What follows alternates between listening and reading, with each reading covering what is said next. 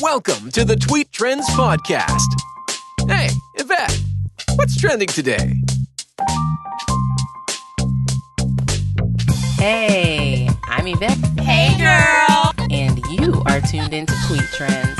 It's the quickest way to find out what's trending today. It's almost Father's Day.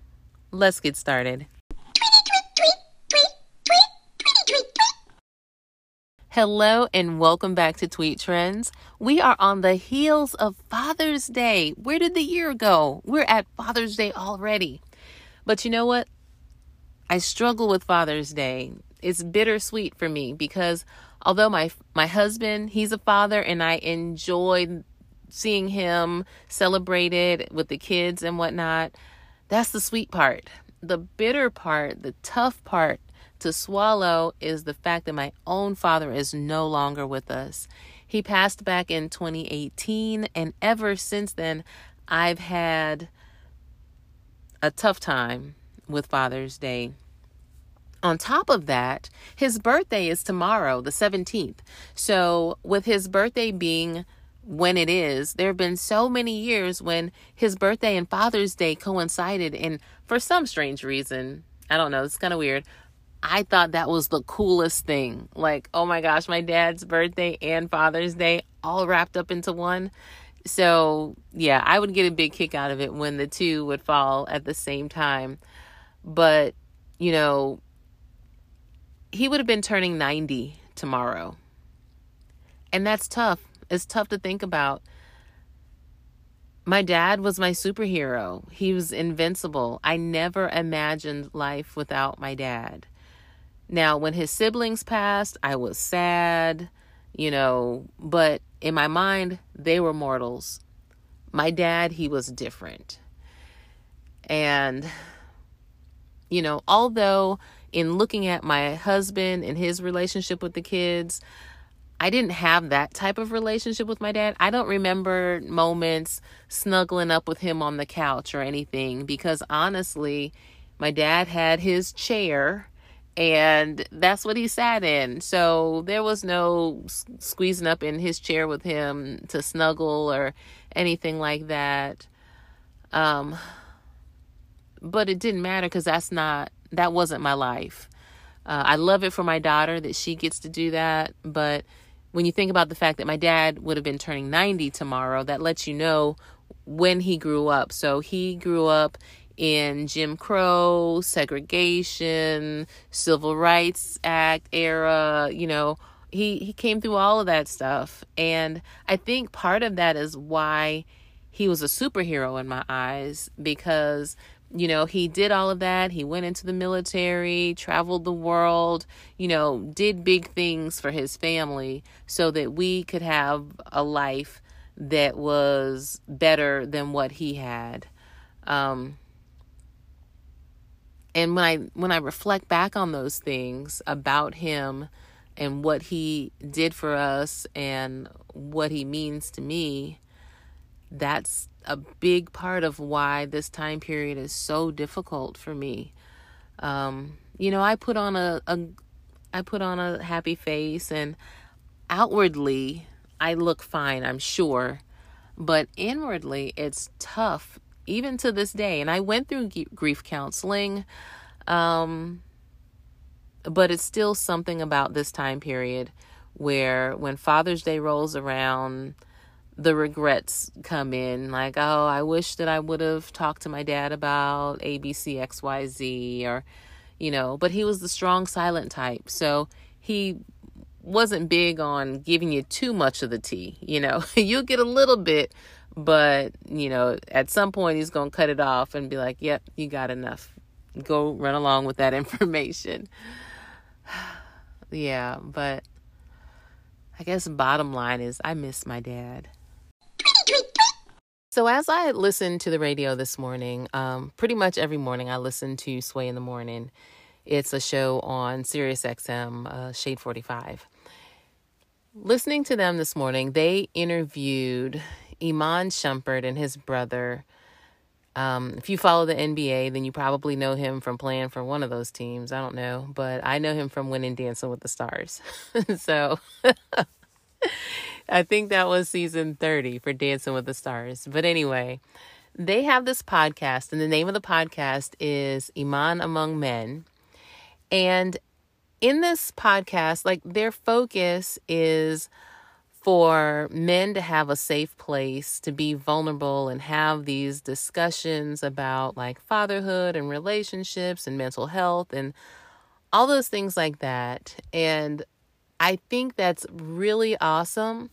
However, their podcast looks like it only focuses on famous guys. So I've brought my resident expert in to answer a question for me in regards to this. Let me first say, hey, honey. Hi, how are you? I'm good. Question for you. Is there a place for your average Joe to go and be able to be vulnerable and express themselves? What do guys do? The short answer is no. The a little bit longer answer is people do methods or elements of that in barbershop talks. So when people talk about going down to the barbershop and just chopping it up there, some people go there, get the beard trimmed, get the haircut. Some just go down there to shoot the breeze, chop it up, talk sports, talk junk, talk whatever. However, in that setting, that is not a true setting where the average Joe can be vulnerable, because that's typically, there are some real talks that occur there now. But in most cases, it's not going to be something that you can reveal and have that support group. So I would say that if somebody is in a men's group with trusted agents that you feel safe that you can talk to, situations like that allow a better opportunity for men to have a place of vulnerability.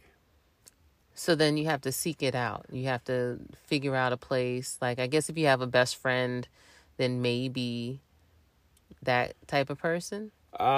Maybe, but even in some best friend scenarios, it may be something that revolves around a best friend, so you can't really talk about that to that person, right? So you may have people that are outside of that bubble or in a different group, different circle that you go in to be able to get to the root of a lot of different things.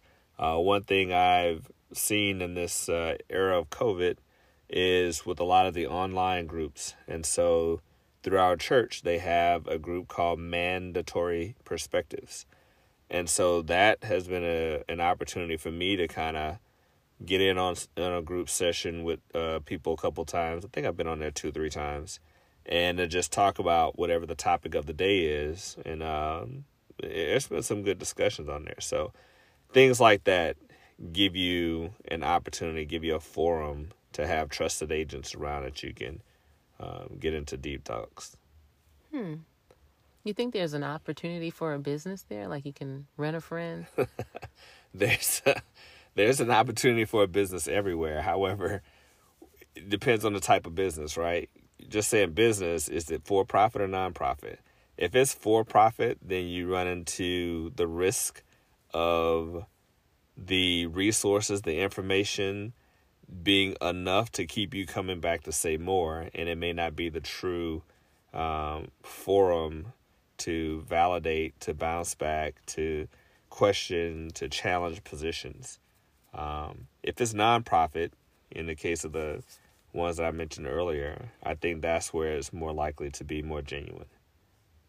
We're going to have to toss that idea around. Let's toss it. I want to talk about before we wrap this episode up. But before we do, I want to kind of reflect back on what my husband was talking about just now. It makes sense that it's difficult for men to find a place where they can be vulnerable because of all of the stereotypes that are on what masculinity is supposed to look like and how men are supposed to carry themselves. And, oh, you can't show emotion. You have to do this. You have to do that. So it makes full sense why it would be difficult for them to find a space. So it's refreshing to know that there are people out there that are challenging those stereotypes and expectations that have been placed on men since the beginning of time. And, for them to be able to be vulnerable and be authentically themselves and not have to worry about somebody throwing it back in their face. So if you're a man out there listening and you have the resources to try to pull some men together, that's my challenge to you. That's my challenge to you, to celebrate with the other men in your life by letting them know that they have a safe place and space with you. Now, this last topic is more of a question of opinion. What do you think? Listening to a different radio show, I was listening to Heather B. Live, and they were talking about single mothers and people wishing them a happy Father's Day. And some women called in and they were all for it. They're like, yes, give me my credit because I had to be the mama and the daddy. There were other women that were like, no, just because I'm the single parent doesn't make me the mother and the father. My child has a father, and, that title is for them. I wonder what you think. Hit me up on my social and let me know. Thank you so much for joining me for today's episode. I want to know what you think. What is your opinion on wishing a single mother a happy Father's Day? Is it good? Is it in poor taste? Does it really matter? You tell me. You know where to find me. Twitter, Instagram, Facebook, YouTube at Hey Yvette. That's at HeyEvettete. Or just look for the hashtag Tweet Trends. Have a great weekend, and I'll see you back here again on Tuesday.